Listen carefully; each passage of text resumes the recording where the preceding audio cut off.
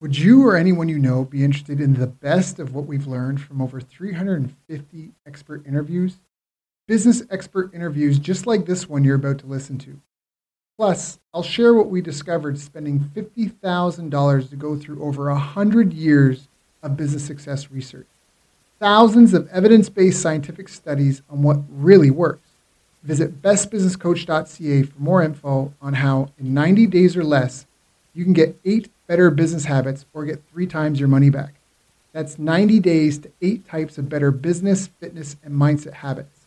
These will determine who survives and thrives in these unusual times and who doesn't. Visit bestbusinesscoach.ca. You'll discover our new business coaching and accountability program for business, fitness, and mindset all in one. You'll also learn how you can get over $11,336 in free bonuses for only $1. Go to bestbusinesscoach.ca for more info. That's bestbusinesscoach.ca, like Canada or California. See you there. Man, good to go. This meeting is being recorded.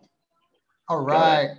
Hey, everyone. Thank you for joining us. My name is Daryl Urbanski, your host as always. And today we are joined by CEO of Kaizen Mindset Limited, Rich Johnson. Rich spent 17 years in the military, and now he's a leadership development consultant, which means he helps supercharge leaders to take the step back they deserve with zero stress by helping their teams work better with military precision. So I've asked Rich to join us here today because teamwork is such an important part of running any business. He's got the goods. So Rich, thank you so much for joining us today, my friend. How are you doing? Hey, Daryl. Thank you so much for having me. I'm doing great. How are you, man? Yeah, I'm good. We've been chatting for a bit.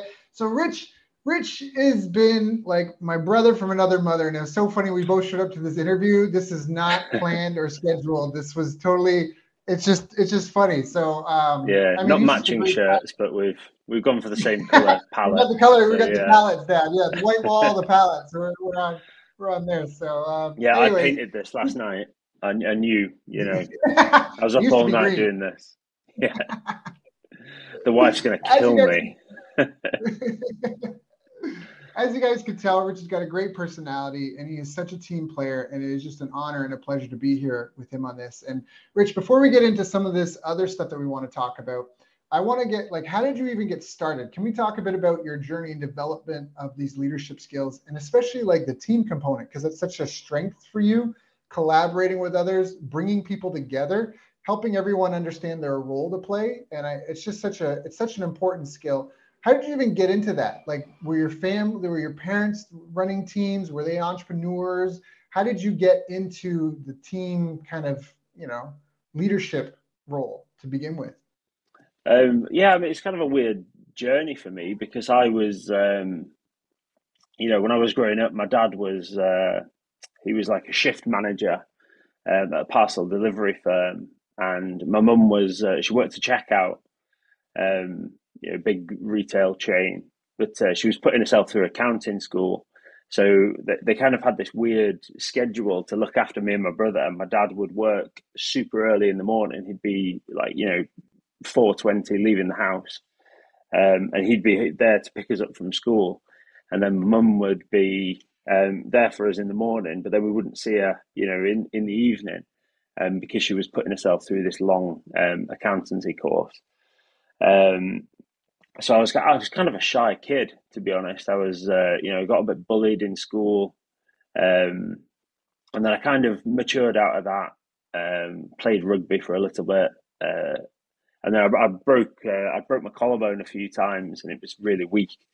So the rugby kind of stopped, and I decided one day that I should really, I really want to join the army. That's what I wanted to do. Because I want to get out of the hometown and see the world.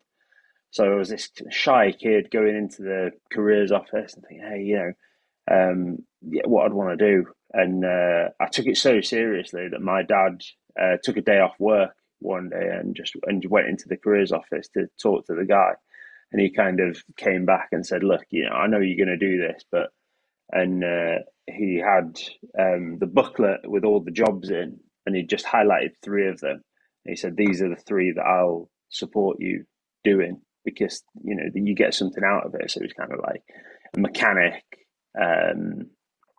an electrician, and I can't even remember what the third one was. I think it may have been like a policeman or something like that. And I thought, well, I'm no snitch, so the police is out.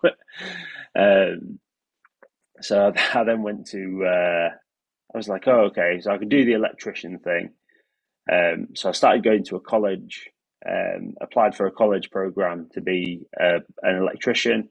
My maths wasn't that great, so I failed the maths exam. But they said, oh, you can be a plumber. We just, you can't kill yourself with water. So I was like, oh, okay, I'll be a plumber. So was putting myself through this the course to be a plumber. So I got a job as a plumber's mate, and then found out I had got into the army. So I was like, cool, I'd been and done the runs and things like that. And I remember I was so nervous after doing the run. And I got on the train, I was 15 and 9 months or something like that. I think it was the youngest that you could be by like a day to go and do this, the physical testing. And so I was so nervous, and I got the train back with all these guys, from like 18 to 25. They're all like having beers, and is it like, do you want a beer? And I remember I'd never had like a beer before, so I was like, oh, okay, yeah, I'll have this beer. I had like half of that, and I just went. I was sick everywhere. I just absolutely couldn't the thing, and I just stood up and went and sat in another carriage and just kind of like waited. I was got in. Got out payphone like, hey, monkey, come and pick me up. I've got sick everywhere, and it was like a real like, oh, sure, I want to be doing this. And then I realized, because it was the thing I was most scared of. So I thought, well, it's definitely the thing that I have to do. So I went to it's like an adapted basic training. So for under 18s, you can go to a different basic training where you still do all the soldiering skills, but they top up your education as well. So it turns out that I didn't do too bad in school, so they offered me an engineering program. They said, you can do like a more advanced maths. You can do engineering instead of English. So I ended up doing something like that. So yeah, it was going like, you might be on like a machine gun range in the morning, and then you may be coming back and doing like an engineering project. What? So like 15, 16 it was, years old, and you're shooting machine guns and doing engineering, yeah, and your friends are still sitting in English class, hating their lives, watching the clock. It was just a completely different experience. I think it kind of, I came out of my shell more and more, just because of that environment. I kind of realized then this is all about the team, and the team player, the people who aren't team players in the military do not survive, because you can always get something covered up. Somebody will always, hey, your shirt's kind of on wrong. Let me sort that out for you. I remember, we were kind of stood on parade waiting for an inspection by like the big cheese, and I sneezed. And I was kind of stood in like the middle rank. So there's people in front of me in a line, there's people behind me in a line, and I was kind of in the middle, and I sneezed. And I got jailed. The guy was like, "You sneezed without permission." these two big burly guys came and dragged me away. And it was like, lever. I was like, oh. So I got taken to the jail on camp. And this guy was just like, handed me this big, I don't know if people even know, like the sort of millennials may not know what these are, but it's a big, heavy, like floor buffer. You probably used them in like martial arts, yeah. So the manual, not the electric. The electric was too easy. So we got the manual one. Yeah. this guy was like, you start buffing this, this floor is like glass, there's like, it's like a marble, and so shiny. I was probably 16 and a half at this point. Yeah, okay. So you're terrified. These guys are like men with like man muscle and like man bodies, and you're like 16-year-old kid, and you sneeze, and they just start raking you over the coals. yeah, and it was so stupid because I was like, I kind of hit puberty early, and I needed to shave. I probably had this from like 15, and but there was a guy who had literally never shaved, and didn't need to, and like one of the instructors came up and he was like, "Did you shave this morning?" This guy was like, "No, Cor, I don't need to." And he's like, "Everyone shaves." And he jailed this kid. This kid gets carted off. He's probably got like one, wispy hair on his chin or something like that. And this guy was like, you're getting the high jump for this. So anyway, I was in this jailhouse, and I was buffing the floor. Just, oh my god, this buffer's so heavy. And this guy comes up to me. He's like, "That's not how you do it. Give me the buff." I was like, "Cool." He said, "That's how you do it. You get on there." And I was like, "Oh, yeah." I was sweating. I was Yeah. panicking because I thought, I don't know how long I'm in this jail for. And then, and then I see the guy come in. He was marching double time. He was marched into James like, "You take over the buffer." And it was the guy who was standing in front of me. And it turns out that when I'd sneezed, a little bit of it had gone on this guy's shirt, and he'd been jailed because I'd sneezed. So I was not Mr. Popular with that guy. It was like, oh, you really. We got like an expression. It's like Jack, and it's like Jack the lad. You kind of out doing things by yourself, and Jack and the you're Lad. out for yourself. And yeah, Jack the lad. I think it's like an old like 1960s sort of cartoon character. This guy's Okay. just kind of out for himself. It is literally the worst thing that you can be called, in all seriousness, in the Mm. military. Like in the British Mm. military, the worst thing you'd be called is like, "Oh, he's Jack," because it is literally like he's selfish, he's self-centered, he's a bit of a jerk, he's out for himself. Um, there's a tradition it's called Jack Brew. So you make like a cup of tea or coffee. You just make it for yourself. You don't say, does anyone want a tea, coffee? So like, if you get your like coffee out, it's for everyone. It's not just for you. If you make a Jack Brew and someone says, "Oh, hey, can I have a sip of your brew?" And you go, "Yeah, yeah, you can have it." You can take a sip and then just throw the rest away. And that was disgusting. It's the Jack Brew. So that is Okay. like the team spirit is kind of beaten into you, I guess. Yeah. That's like Yeah. Hell Week. And from anybody that's listening to this from Canada or the US knows about Hell Week for the Navy SEALs. And it's like that in the sense of one, they just beat you down physically and mentally. But then it's almost like you said, if you're not a team player, you won't survive, is Mm. what I've heard. Like you really have to rely on each other. So what were some of the biggest challenges? I mean, obviously, getting sounds like you're getting, like that initiation, like you're getting beat Yeah. down, put in your place, so to speak, where now they tear you down. So now you have to be built up through accomplishment or through. Yeah. It's a really gradual process, and there's probably I don't think there's like science behind it as such, but I think if you looked at it Yeah. in like a psychological way, there'd probably be a lot of evidence base in there, for doing stuff. So, I mean, like the first term where I was where I was put in jail for sneezing, something like that. That is, that's the hardest point, and it's essentially all stick.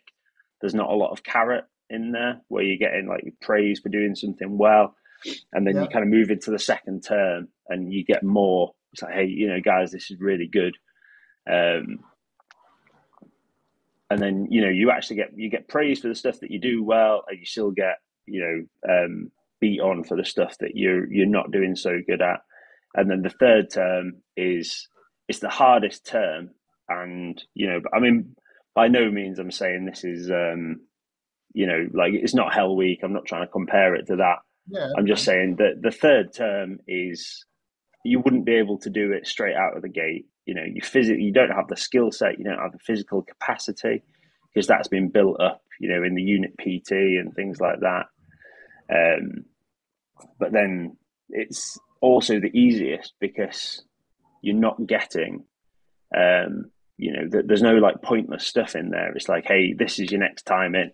You're outside, the PT hall at 0800, which actually means 0750 because you're 5 minutes before, so you're always 10 minutes early for every single time.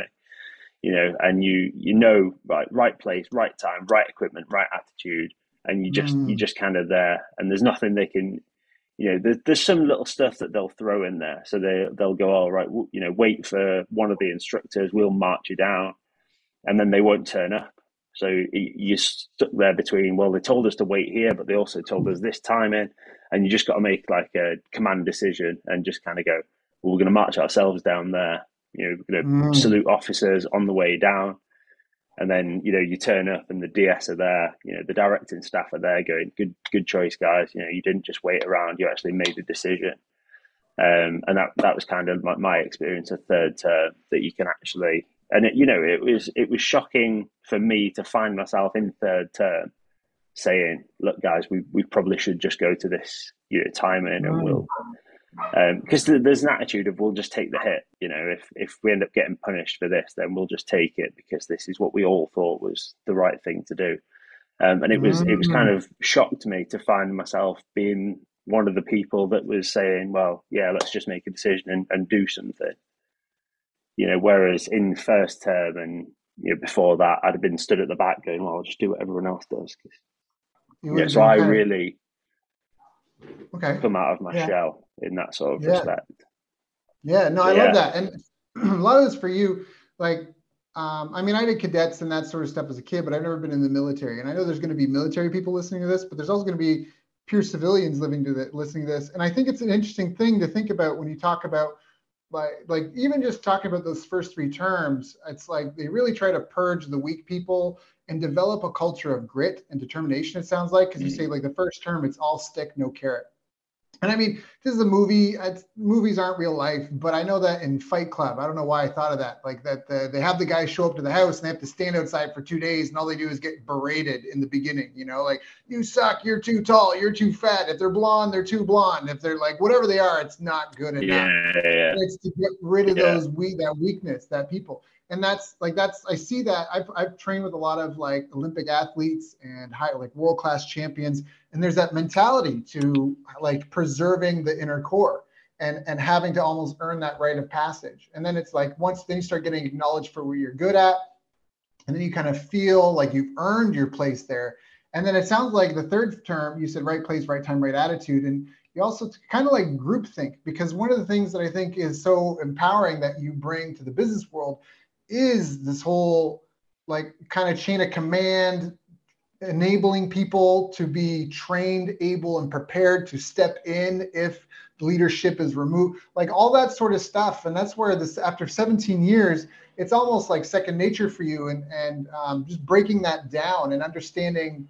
I know a lot of people say it can be a struggle going from military life to civilian life because other people don't have that discipline. Like, all candidness to have people here, I was late for our call, not because I was late, I was at my computer, but I got caught up with something. And like you said, when you're talking about you're always 5-10 minutes early for everything, like that's just such a good discipline to have. And now you're in the civilian world where like, you got people just, not as dialed in like that. And that's a big adjustment. So can you speak to a little bit more of maybe some of the challenges that you felt in collaborating with a team, in leading a team, in again, we're still at kind of the early stage of your career. Were there phases and levels that you had to go through? Yes, I think one of the things in the military that people almost see but don't want to bring across is that level hierarchy. It's not a flat hierarchy. There's distinct levels that you can, and everyone wears the pension plan on the chest. So you can see like, oh, that guy's he's a corporal, he's a sergeant, he's a staff sergeant. This guy's a warrant officer, captain, major. And there's a distinct strata there. I think that's one of the things that's the hardest to adjust to, because you might have guys who are older who are joining the army. I've spoken to someone who, joined the military at 26, 27, I think. And the guy who was the instructor who was taking him through basic training was 24 years old.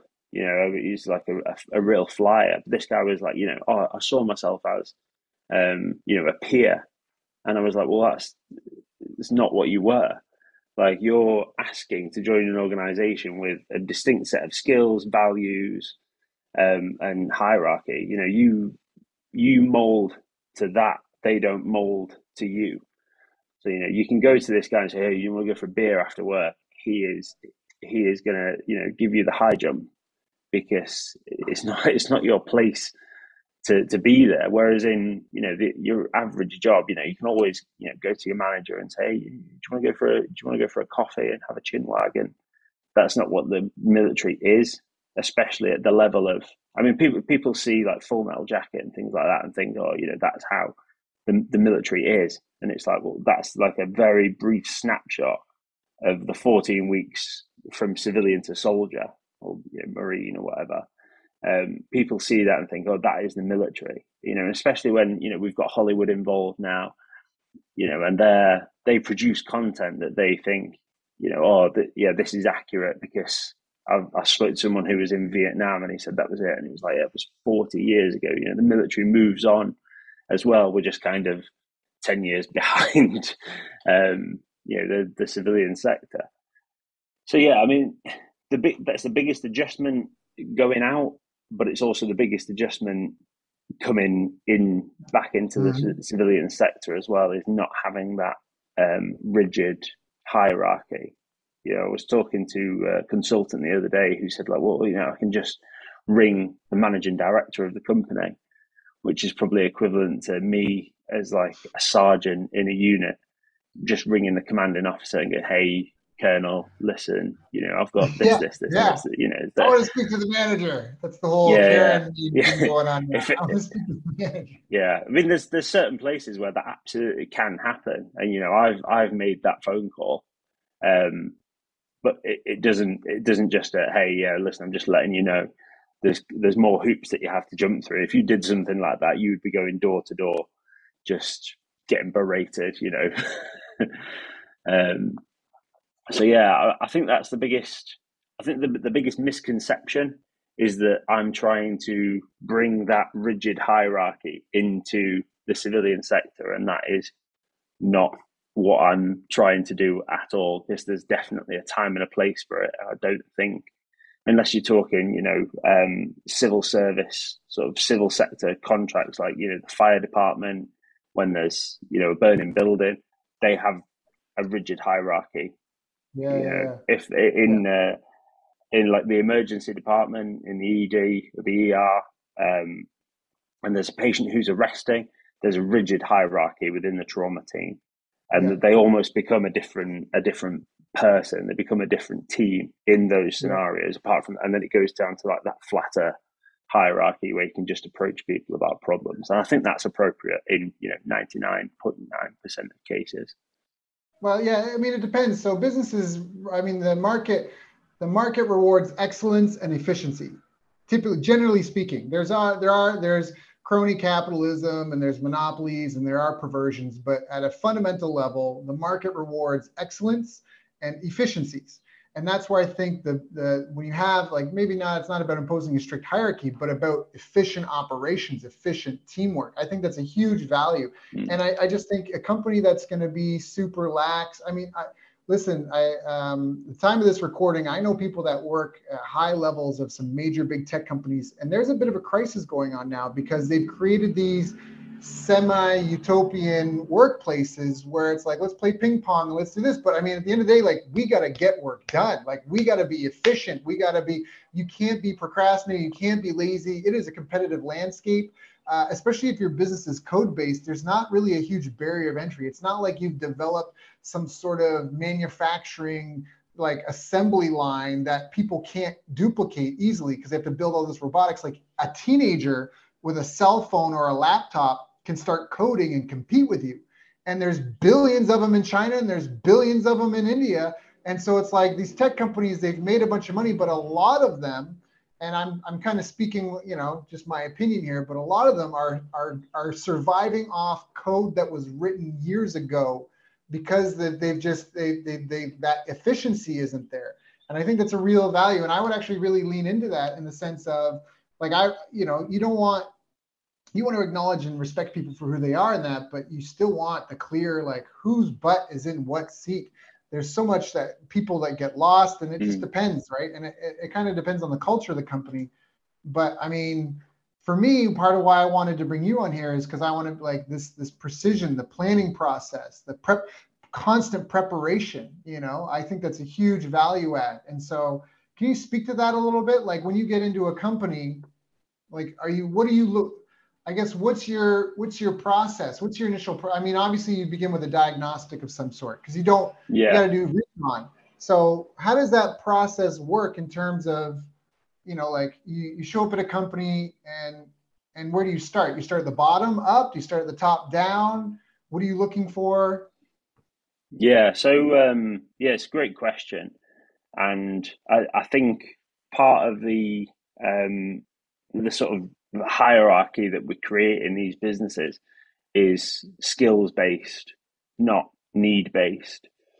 And what I mean by that is that we employ someone to do a job. So I'll give you an example. The managing director of a company that I'm currently contracted to, I was talking to him, and this is kind of a good allegory, I guess, of how I would do a needs assessment. So it's the MD that hires me, you know, 9 times out of 10. And that is purely because, you know, they want to take a step back from what they're doing on the business. They want to expand and have like a larger role. And they're the current team isn't able to deliver that, or they don't feel comfortable in the current team being able to deliver that. So I have a conversation with them and I say, well, okay, what's your strategy? What's your vision for the future? What does that look like? And it's important that they talk to me at a strategic level.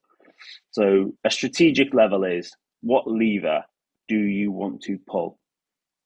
And the tactical level is, how do you go about approaching and pulling that lever? If they start talking to me immediately about the tactical level stuff, I just nod and smile and take notes. But in the back of my mind, I'm thinking, okay, you're the person that needs to take a step back already, because you're dealing with stuff at a tactical level that you're employing other people to do. If they talk to me clearly about strategic level problems, I think, okay, I need to make the next step. I need to make sure is that this strategy is communicated clearly. So, and one of the ways I highlighted this on my last contract was I just got the managing director to draw me a simple flow chart of how the organization works. You know, the same as you see in Apple, Microsoft, things like that. It's managing directors here. He runs these teams run these teams. It's a team of teams. So I said to the MD, so, okay, you've drawn me this. Where do you sit? And he points to the top, right at the top of the hierarchy. I say, okay, where was the last 3 problems that you solved? And he goes, oh, well, I spoke to this guy this morning. I spoke to this guy, I spoke to this guy. I said, right, okay, that's where you are in the business. I said, that level. I said, otherwise you'd be dealing with... You're not at the top where you think you are. That's where your ego wants to be. The reality is you've only created the systems, processes, and training, and even accountability to where this is the reality of it. Yeah, I love that. Okay. Yeah, and he so he had that realization, kind of in that there and then in his office. He was like, oh, and I said, that's not a problem. I said, you are where you are.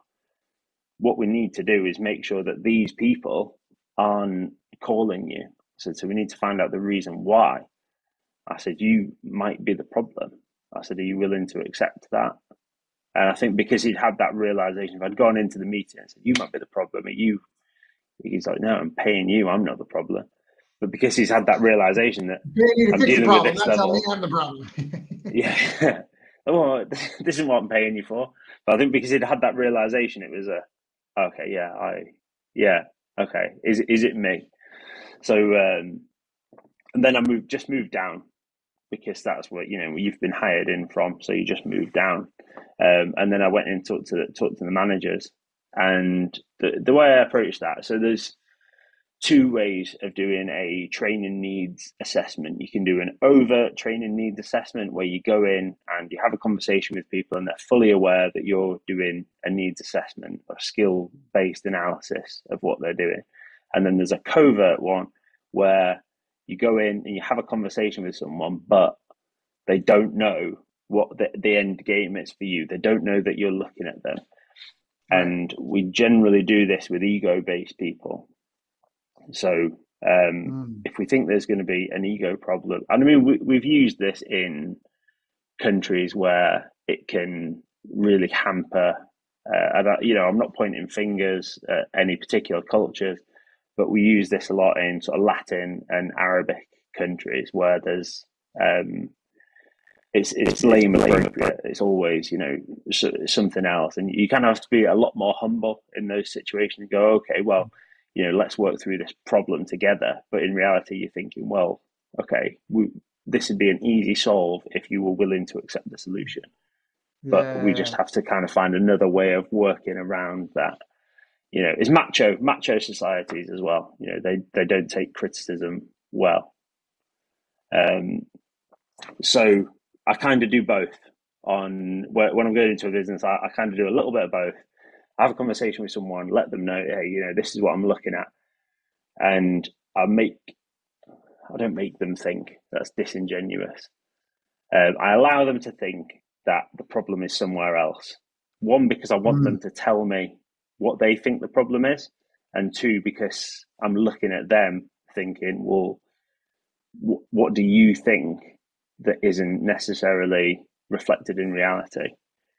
So you're looking for those assessments all the time, and I'm more than happy when I'm finished the training cycle. I teach people, this is how you do a training needs analysis. This is how you can look at something. As long as you've got that objectivity, which is why people bring me in from outside, which is why they don't train someone to essentially do my job within the organization.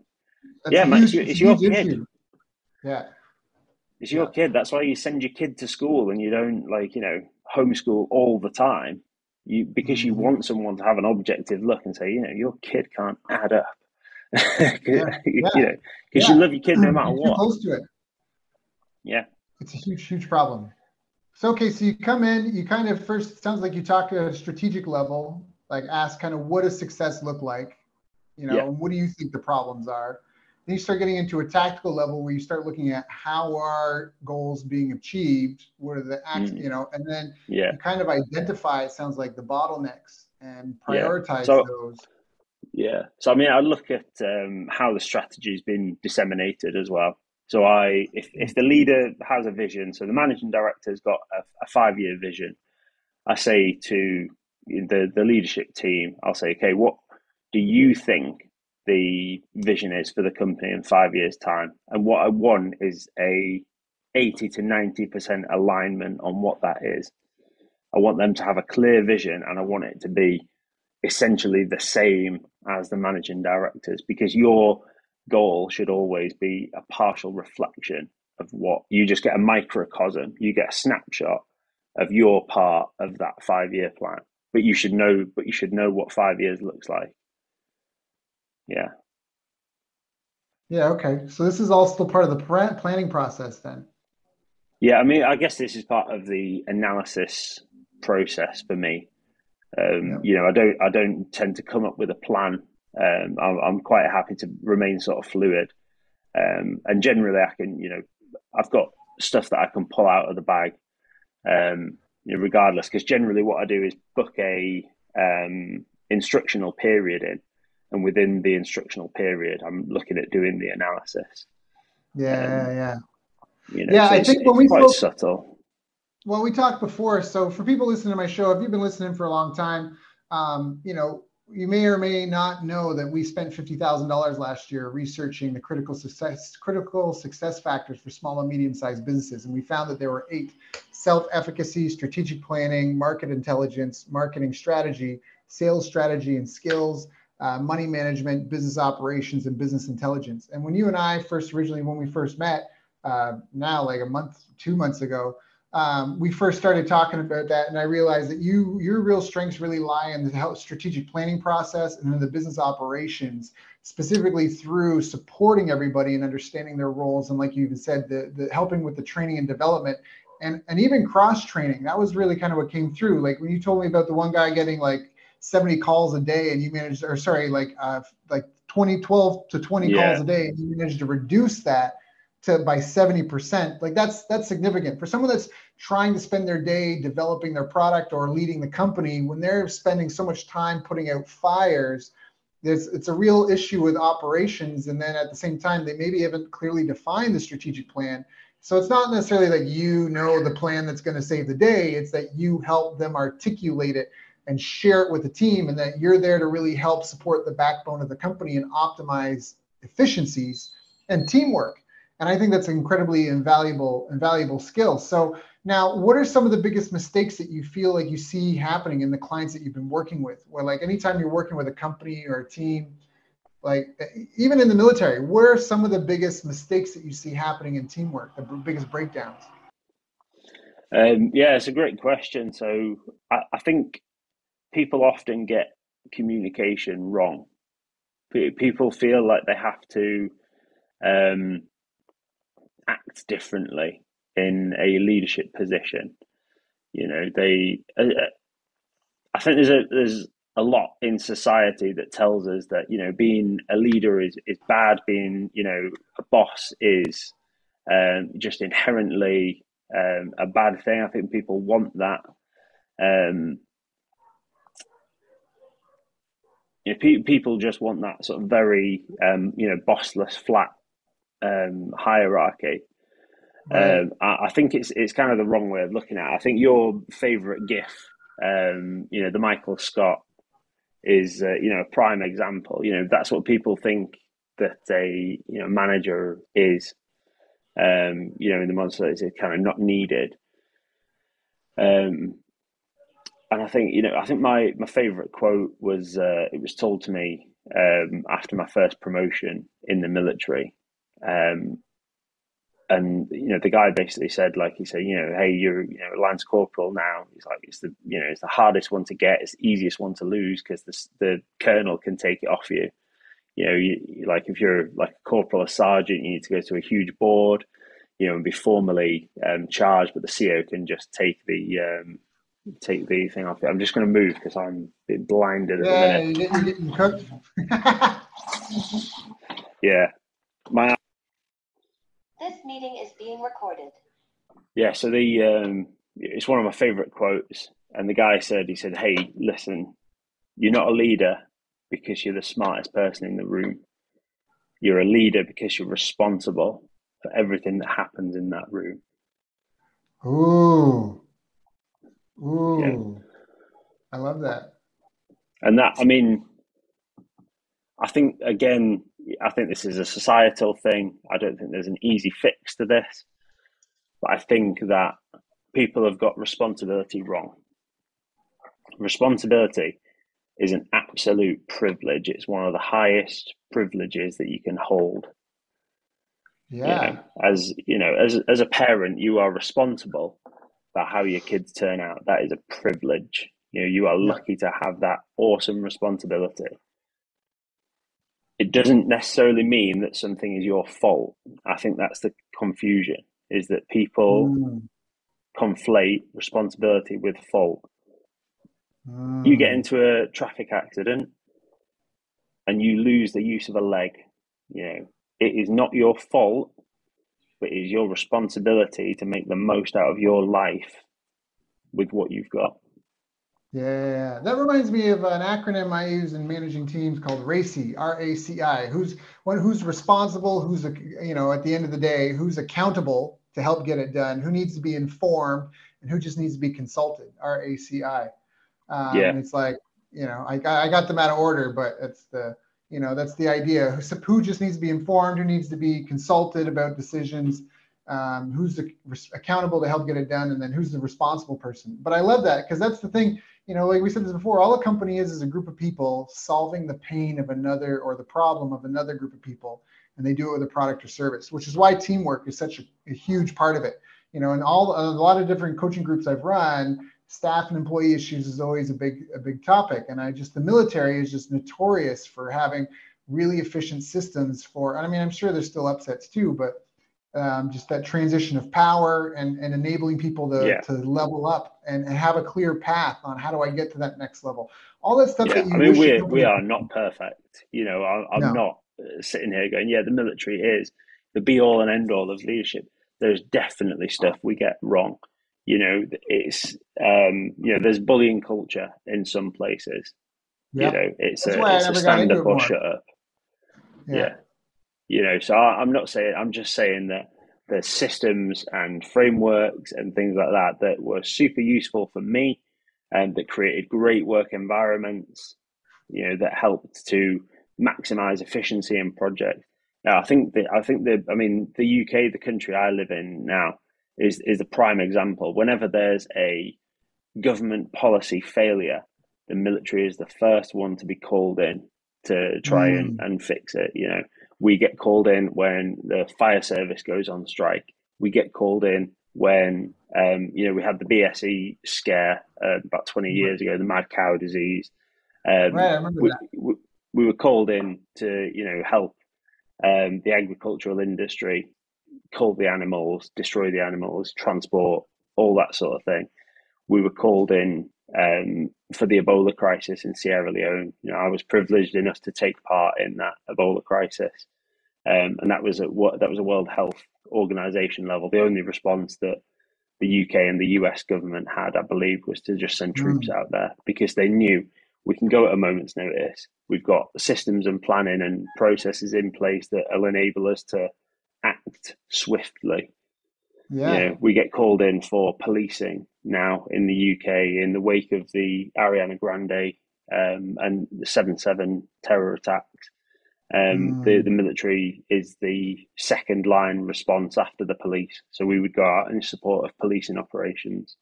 Um, you know, it's not because the military is this awesome, all singing, all dancing, perfect organization that can do everything. It's just they're just aware that we've got planning systems, frameworks in progress that enable us to act more efficiently. We're just a pool of bodies at the end of the day, but we're a team of teams, and that's I think is the key factor in our success. Yeah, I sorry, someone just started grinding metal outside, but I agree 100%. So that was great. Can you repeat, what are some of the habits and like that you feel that are so critical to how you already talked about it just now. You just said it, but this guy's grinding metal and I didn't hear, but you just said that, again, you're not perfect, but you've got the systems and that, like, what are some of the commandments, so to speak, like the 10 Mm, commandments that you feel that make it so flexible and agile and mm. effective? Yeah, I think it's a lot of it's down to the planning process. To be quite honest, we've got a really awesome planning process. It's called the 7 questions framework. It's not 7 questions; it's between 10 and 13, depending on what you're doing. But they just kind of lump some of them together because seven's the magic number. 7 habits of highly effective people and all that.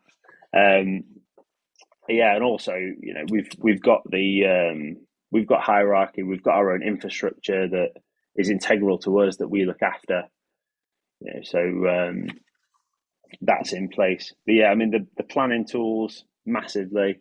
Everyone kind of keeps themselves in shape, Yeah. um, The forcibly or culture. otherwise. Yeah, I mean there's a culture of excellence as well. There's I had a boss who I'd I'd go in and tell him, "Oh yeah, this task is completed," and he'd say, "Are you happy with it? Are you happy to walk away?"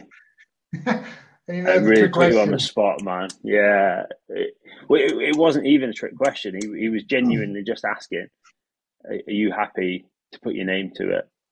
And you'd be like, Mm, "Yeah," and he'd be like, "Oh, okay." But it'd force you to think, like, "Am I happy to put my name on it? Is yeah. this the best that I can do?" Um, but I think equally, there's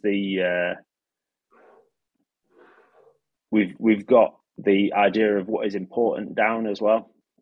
Mm, We're not we don't check boxes. We try not to check boxes pointlessly now. It's a modern organisation. I think the British Army was famous in the 1960s for people peeling. They spend all day peeling potatoes as part of their what we called like national service, which was like conscription, effectively, post Second World War. My granddad was in his national service, and he said he once spent 3 days, 7 till 7, and he was just painting coal white, because they were like, well, we need something to do, and so they were like, paint. I think it was the Queen was visiting or something. They didn't want her to see. They didn't want to see like black sooty coal, so they said, "We'll just paint it white." We've been. It's like remember being on guard once, and it was we received an order, and it was sweep up all unwanted puddles. And you're like, great, let's do that in the rain. Yeah, that's right. Yeah, talk about a useless task. That's so. Yeah. So I mean, we've talked a lot about kind of the backgrounds. Now, is there? I mean, what would you recommend to someone that's struggling? If someone feels like right now they've got a dysfunctional team, or they know that they've got issues in their processes, if they know that their business is suffering because it doesn't have that lightning kind of speed military precision in the operations, do you have any recommendations for that kind of a person if they're listening to it now? Is there any practical sort of place that they can get started? Yeah, of course. Just give me a call. No, I'm joking. No, but for real, let's do that. You brought it up. So for real, no, just because you mentioned it, no, it's legitimate. Can they email you if they have a question? Email's Rich Johnson, all one word, at kaizenmindset.net. So it's KAIZEN mindset.net. I can drop links and things like that. Down below. If you've got a question, you can find them on LinkedIn. You can shoot them an email. It's RichJohnson at kaizenmindset.net. So shoot them an email if you got a question. I mean, that's probably the best thing, because it's hard to give blanket advice to people that are just listening to this now. And again, I can definitely do it though. I can definitely give some blanket advice. My first probably piece of advice would be to get as objective as possible. If you can get someone in to give you a second opinion, because everyone loves their baby. No one sees. You don't know what you don't know as well. So getting another perspective is always a good start. Failing that, just boil it down to the brass tacks. Boil it down to as simple as possible. Boil down what you want to do. Set what we call standard operating procedures, or SOPs. It's a pretty common term in business now. But set standard operating procedures, so you are making as few decisions as possible throughout the day. Because we've all seen that decision fatigue creep in. Again, one of the things the military is really great at is setting standard operating procedures so people act a certain way every time something happens. So an SOP is an if-then-buy statement that saves you time and energy. So classic example, if I buy apples from the store, or they get delivered to me in the farm box that I order, and I put them in the crisper in the fridge, they will 100% go moldy, and I will never eat an apple.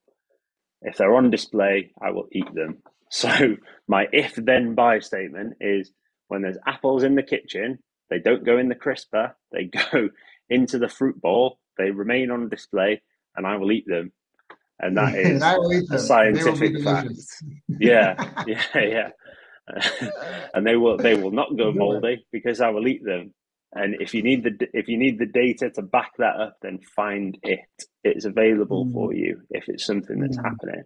Another classic example is if someone outreaches to you, if you get a communication from someone, get back to them within 24 hours, even if it's hey, sorry, I don't have an answer yet. It's been 24 hours. Give me another 24 hours to find you an answer. So if a client contacts you, then you book an appointment with them, get it in your calendar, set yourself a reminder, alarm on your phone, something like that, to get back to them by a certain time. So there's a XYZ formula that you go through every single time. I love that.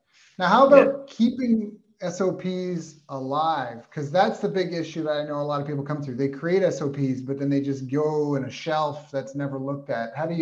Does that come around to another SOP, like to pull that off the shelf every now and then and have designated time to go through it? I mean, for me, if there was an SOP that wasn't being used, it's an SOP that's not working. So you probably need to find out why that is. So if your outreach SOP isn't working, why is that? Is it because it's going somewhere that, it's not measured? There's also an element of automation on there. So in the military, we call them immediate action drills or IA drills. So, for example, your weapon stops firing. The immediate action drill is to immediately cant the weapon to the left, and you look at the cock and handle of the weapon, and that'll tell you if it's fully forward, there's probably something you need to do. If it's back all the way, you can look inside and diagnose problems from there. So immediate action drills in corporations and companies, that's called automation a lot of the time. So you need to find out if your chatbots are working. You need to find out if, so for example, my Calendly is automated. So if someone books a calendar link, it automatically blocks that time off in my calendar. If I put something into my calendar, it automatically blocks that time off in my Calendly. Now, if I change my web address or something like that, I need to go and ensure that that process still works. I need to make sure it blocks time off in my calendar, and vice versa. If my calendar blocks off, then it communicates. So that automation in place is quite important with your immediate action drills. I mean, like, I've got a really, really great PDF document on just creating SOPs and going through a simple formula. So I'm happy to make that available. Yeah.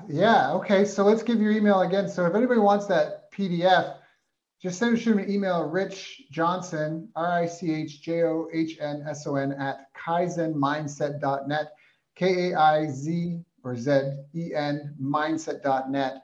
And you mentioned you have a Calendly too. If any of the followers wants to get on, do you have like 30 minutes? Would you hop on with someone if they just had a burning question wanted to ask? Yeah. So I mean, I call it virtual coffee. Just let me know. I'll get a fresh pot of coffee, and we can just sit, and I'm more than happy to talk through, what's going on with you, what you think the problem is. And it's obviously just at that personal level. I'm more than happy to, give advice. Okay.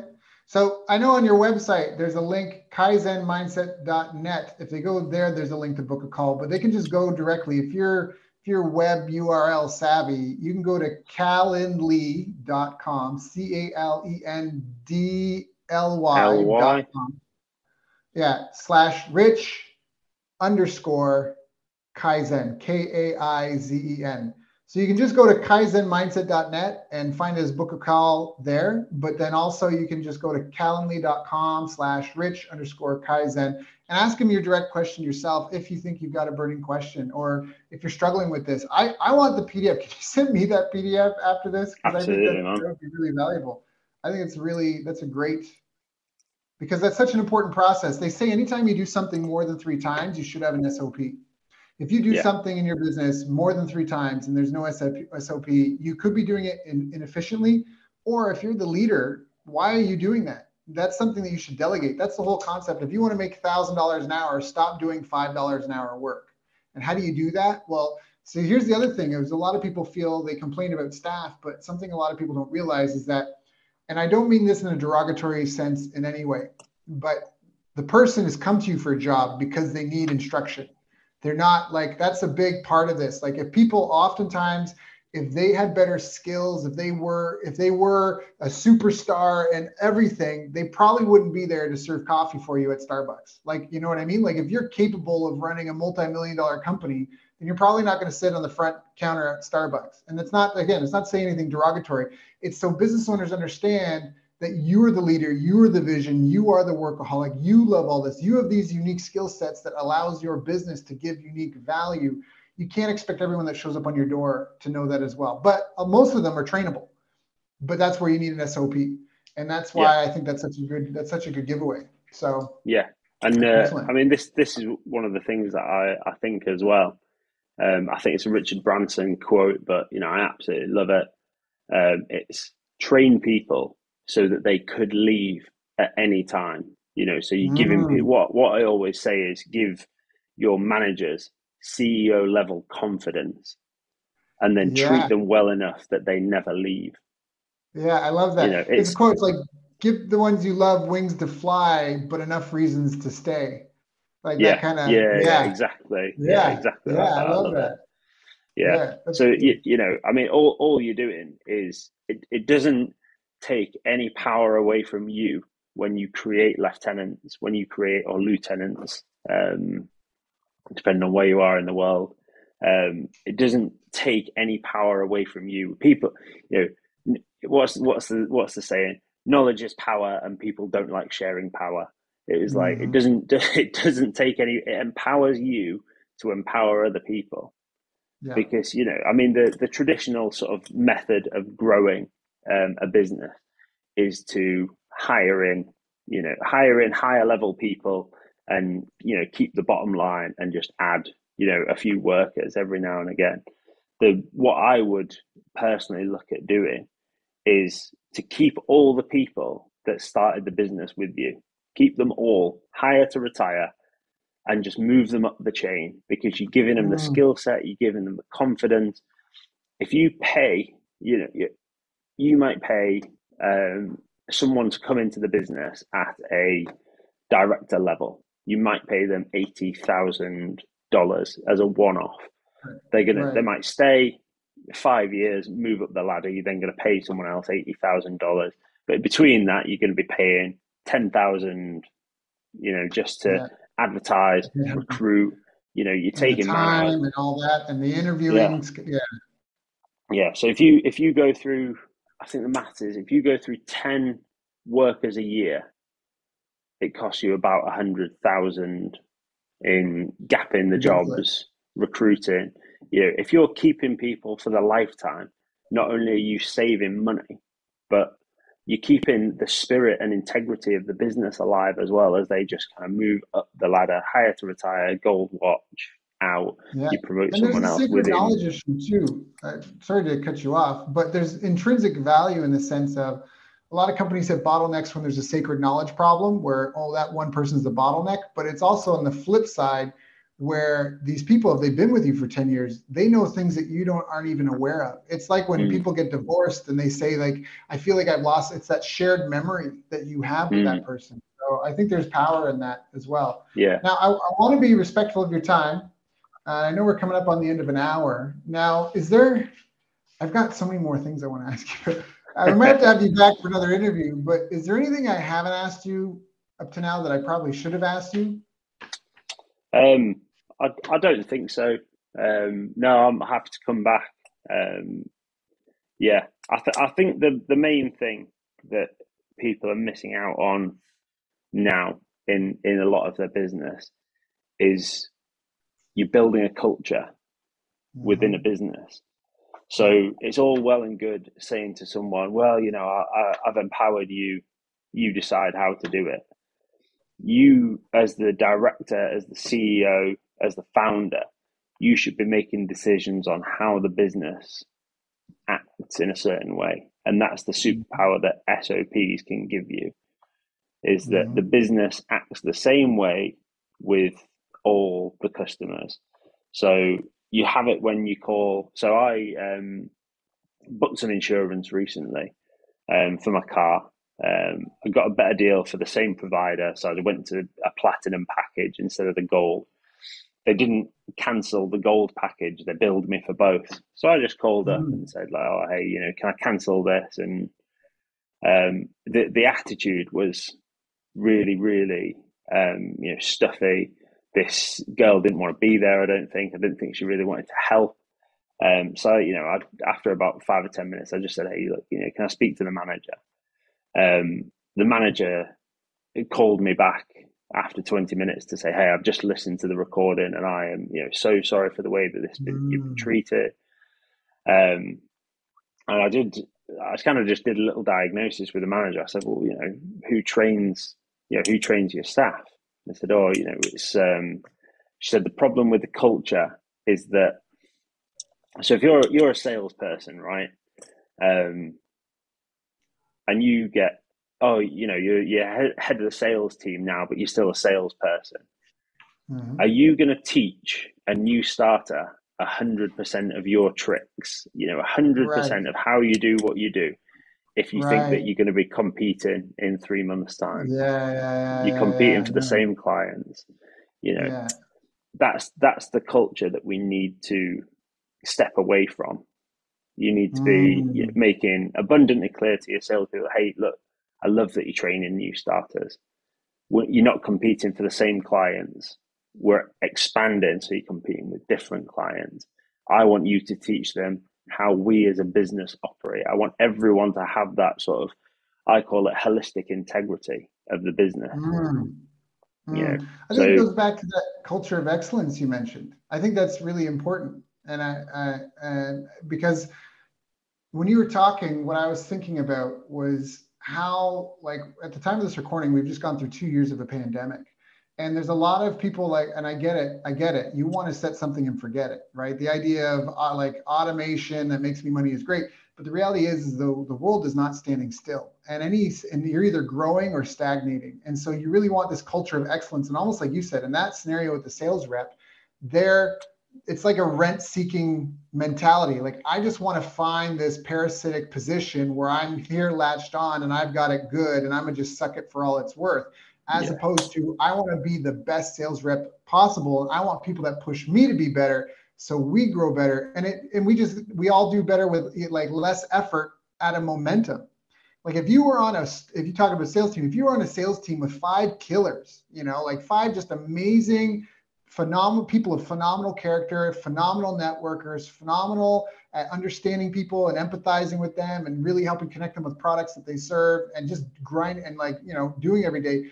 Like, that's just, it's infectious. It's like you said that. So anyway, I didn't mean to take the mic, but it's that culture of excellence. I think that's really what you're getting to, is it's having this culture of excellence, not this culture of rent seeking and comfort. And I just want to be in this place and be comfortable and just do the bare minimum. And I think that's a really important thing. And it's hard to have staff if they don't feel like they have growth and opportunities and development. If they just feel like I'm just here to push the monkey button, like I'm just watching the clock to get my paycheck and go home, right?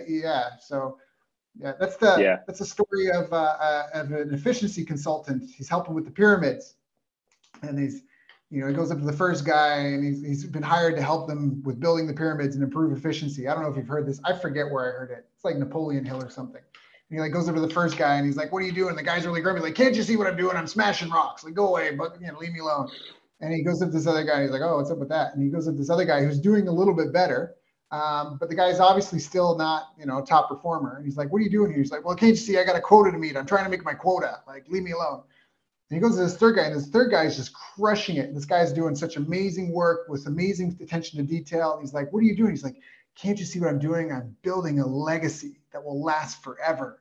And it's that same, that vision in what you're doing. And so I love the big picture mindset. Yeah, man. Yeah. It was reminds me of have we got time for one more little anecdote? Yeah. So you'll like this one. It's set in Canada. So this British guy, he's a top lumberjack in the whole of England.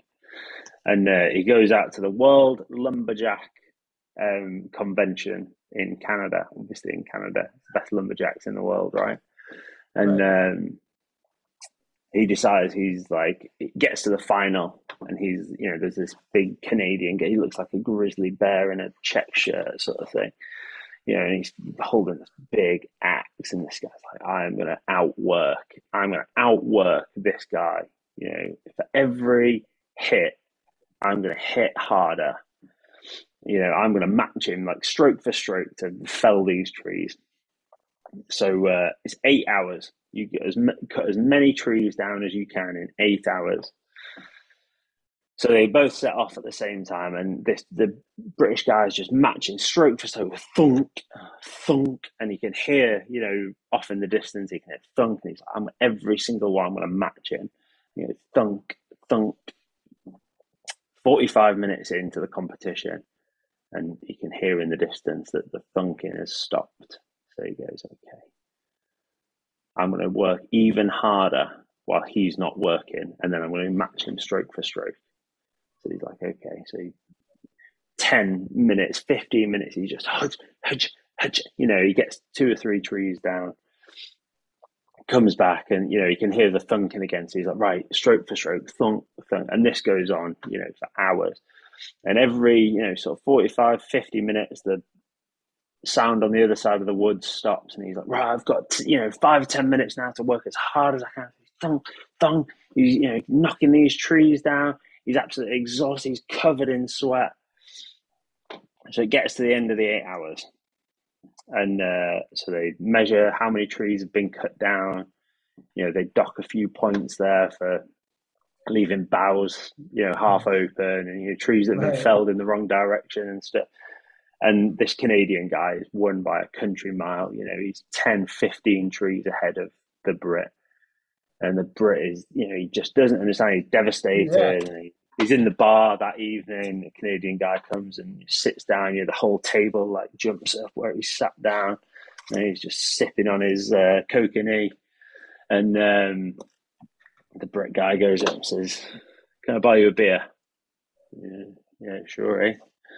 And he goes, okay, and buys him a beer. And he says, "Listen, I matched you stroke for stroke, for 90% of the time. So I had stroke for stroke. And then when you took a break, I worked even harder." And the Canadian guy goes, "I didn't take a break." He says, "What do you mean? I heard you stop." And he was like, "I was sharpening my axe." That's right. Man. I'll tell you, you've probably heard that before, but it's such a well, great story. Abraham Lincoln. If I had 7 hours to cut down a tree, I'd spend 6 of them sharpening my axe. But that's a good one. That's a good one. It shows that if hard work was enough, more people would be millionaires. If hard work on its own was enough, it's like your kids. If love was enough, everyone's kids would be healthy, happy, successful. It's not. Yeah. There really are secrets. There really are tricks to it. There really are these things that come, like the Inuit, they used to call them Eskimos, but it's not politically correct. The Inuit up north, they have 5 words for snow because they have such an intimate knowledge of it and the textures of it and the seasonality of it. Like that's like a tactile knowledge. That's just not something that you can read a book and watch a YouTube video and get. So no, I love that. I love that so much. For people listening to this, if you're interested in having that sort of tactile knowledge and help with your teams, with your operations, with bringing the benefits of military planning and organization to your company so you can have a culture of excellence, so you can operate with lightning speed, so you can have people supporting each other better in your company, go check out kaizenmindset.net, KAIZEN mindset.net. Give Rich an email if you got a question, RICHJOHNSON at kaizenmindset.net. Or if you're not going to waste his time, if you got legitimate questions and you're serious about possibly wanting to do something and work with him, go book a time on his calendar. You can check out the website, kaizenmindset.net, or go to calendly.com/RICH_Kaizen. And obviously, he's spending some time here. He's a great guy. I mean, I've loved every moment that I've spent with him. He's just a great. I mean, I just don't want to blow hot air up your butt, but I brought him on the show here for no reason other than he's just been an amazing friend to me and very supportive. And you can just really tell he knows his stuff. And as a guy that helps companies do millions in that, I know how important operations and teamwork and collaboration and planning is. And so I knew that you had some goods, and I definitely want to bring you back to ask you more. Thank you again so much, Rich, for everything. And I can't wait to bring you back on the show again soon. Thanks for having me, Daryl. It's been really, really great. And again, I think we've built a real friendship up over the last, definitely the last few months of working together. Without any. Yeah. I'll probably go get a haircut or something, shave my beard, maybe. I don't know. Start looking alive. Yeah. All right, man. Yeah, it's been awesome, man. Take care. Take care.